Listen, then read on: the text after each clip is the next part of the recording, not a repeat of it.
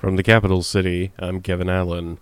Alaska State Troopers say a Michigan man suffered serious puncture wounds to his arms during a bear mauling in Alaska, but he was able to stop the attack using pepper spray on the grizzly. Nicholas Kapuris was able to contact troopers via a satellite communication device after the late Tuesday afternoon mauling, about 60 miles north of Glen Allen. Troopers say Kapuris and his hunting party surprised the Sioux with 3 cubs in the upper East Fork Indian River area. Troopers responded from Glen Allen, landing a state plane on a ridgetop. They flew him back to a waiting ambulance in Glen Allen. Former Alaska lawmaker Victor Kohring has died in a car crash. Kohring was among those caught up in a corruption scandal that roiled the legislature more than 15 years ago. Alaska State Troopers say the 64-year-old from Wasilla was driving a van that collided head-on with a semi-truck after crossing the center line for unknown reasons on the Glen Highway north of Palmer on Tuesday evening. A trooper spokesperson says the driver of the truck was not injured but did not immediately have more information to provide around circumstances surrounding the collision. An autopsy was planned. After 5 months on the job, Ann Sears is no longer Alaska's investigator for missing and murdered Indigenous people with the Alaska State Troopers. In late August, Sears decided to go back into retirement to spend more time with her family, according to Austin McDaniel, Communications Director of Public Safety. McDaniel said the department intends to fill the position as soon as possible, according to the Alaska Beacon. As the investigator, Sears was tasked with working on unsolved cases across the Alaska State Troopers' area of responsibility. The position works closely with trooper investigators and criminal intelligence analysts within the Bureau of Investigation. Sears' last day on the job was September 2nd. In her 5 months on the job, McDaniel said Sears worked on several cold cases, including the murder of Arnoldine Simone Hill from 2020 and other significant cases. Sears also spent time traveling and speaking with community groups, Alaska Native communities and associations, and speaking to family members of missing or murdered Indigenous people, according to McDaniel. In a joint release Tuesday, 3 Southeast Alaska entities announced regional strengthening agreements supported through the United States Department of Agriculture's Southeast Alaska Sustainability Strategy. More than 20 projects totaling $12.4 million range from fisheries improvements to food security initiatives and are geared towards expanding the strategy's goal and reach. First announced in July of 2021, the Southeast Alaska Sustainability Strategy aims to support a diverse economy, enhance community resilience, and conserve natural resources in the Southeast. U.S. Agriculture Secretary Tom Vilsack spoke on the process. We complete that process by finalizing commitments that total $25 million with over 30 partners to implement 70 locally driven projects. These projects and investments, I think, reflect our common commitment to acknowledging, respecting, and honoring Indigenous ownership and stewardship, knowledge, their values and priorities. I think it also reflects our commitment to a community-driven investment strategy that reflects the input from local folks, that reflects the local knowledge and priorities, and certainly puts a premium on collaborative relationships. Southeast Conference Executive Director Robert Venables spoke about the partnership model. So much of this, these opportunities that you've partnered with our organizations will help that next generation not just find a job, but be the job makers. I think that's what's really empowering and exciting for me to see how we can build that capacity throughout the region. And so, and I think that is probably the one aspect that, sure, project funding is great, it's exciting, it's necessary, but doing it in a way that networks other solutions. A small community like Teneke that needs a solid waste solution and an assistance with their needs that they're grappling with, instead of a one-time, grant to help them fix a snapshot in time problem. We're able to help them network into a regional solution that can be something sustainable for their future in that very picturesque and small community. Ralph Wolf of Spruce Root laid out how the funding will help. this investment can lead to, and some projects and priorities that we have going right now at the SSP is looking at the Alaska Youth Stewards, the partnership with Central Council, working to gain and have access to training and getting people in the line of forestry, Indigenous land management, conservation work, and just being connected closer to the lands like we have been since time immemorial up here in Southeast Alaska. In addition, Wolf noted 2 more Indigenous programs that will be supported.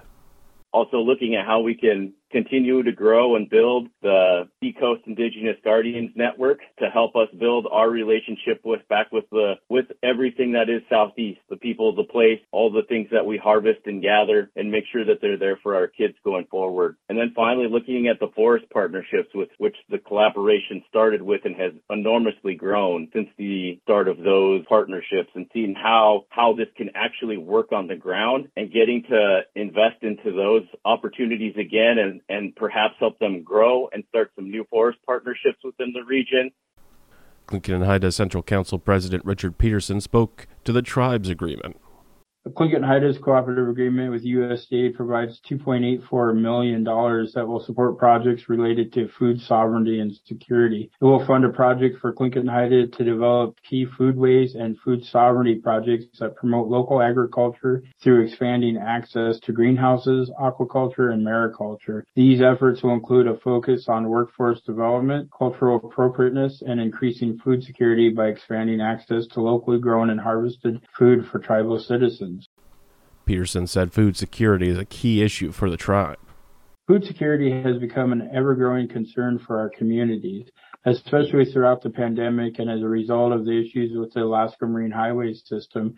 Our communities have seen food shortages like never before. So we will continue to build the tribe's capacity to address food insecurity and ensure that we can meet our goals to protect, enhance, and provide for our way of life for generations to come.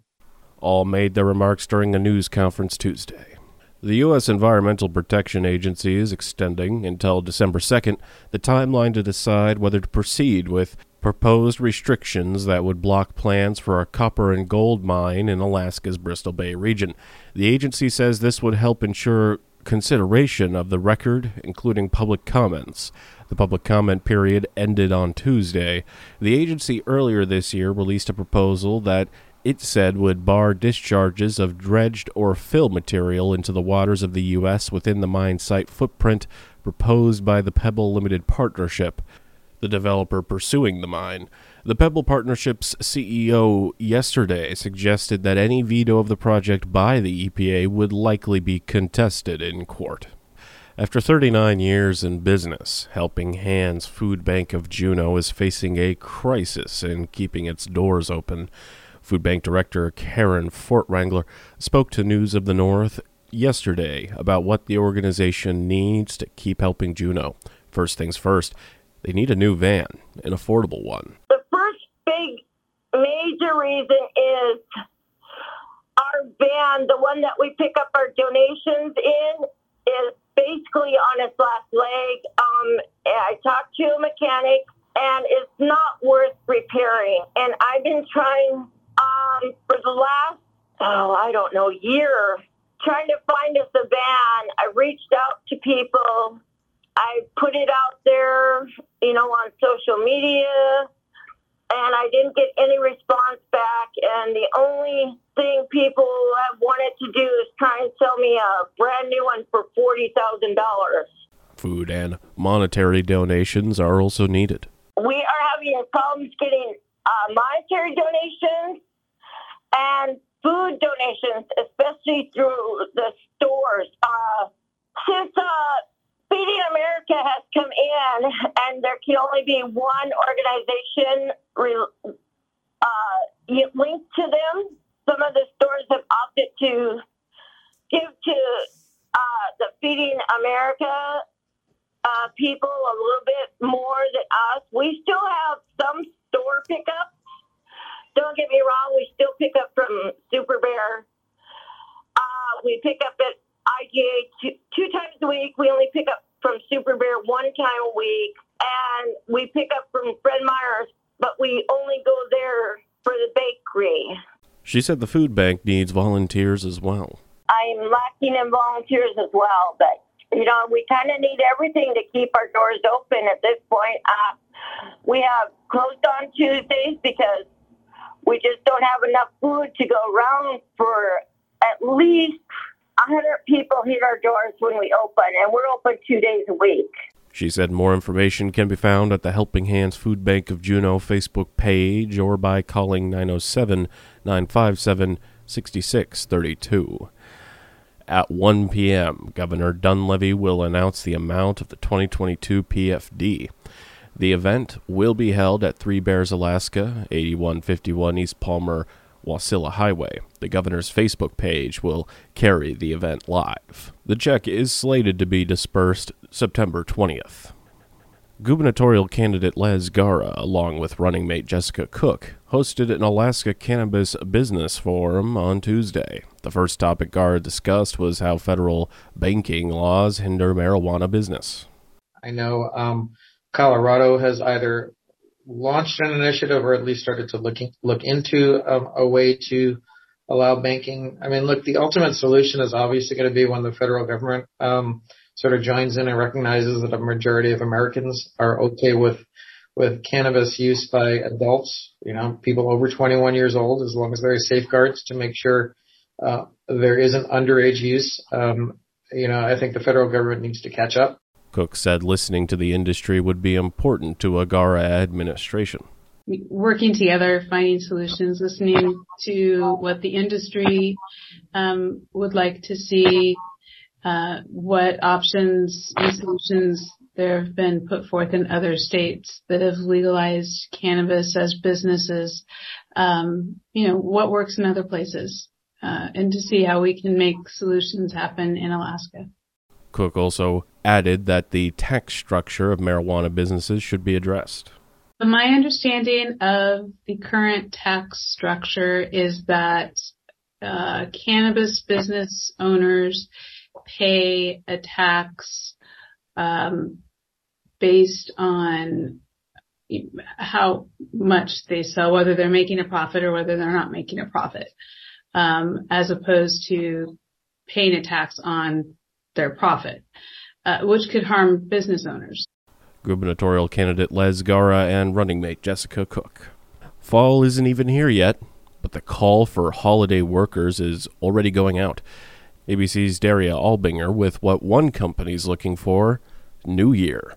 UPS is looking for more than 100,000 seasonal employees ahead of the holiday rush. The shipping giant needs full and part-time positions, from drivers and their assistants to package handlers, and a lot of those jobs may not end with the new year. UPS says it offered permanent positions to nearly 35,000 seasonal workers after the 2021 holidays. The company says it takes just 25 minutes for most people from the time they fill out an online application to the time they get a job offer. Daria Albinger, ABC News.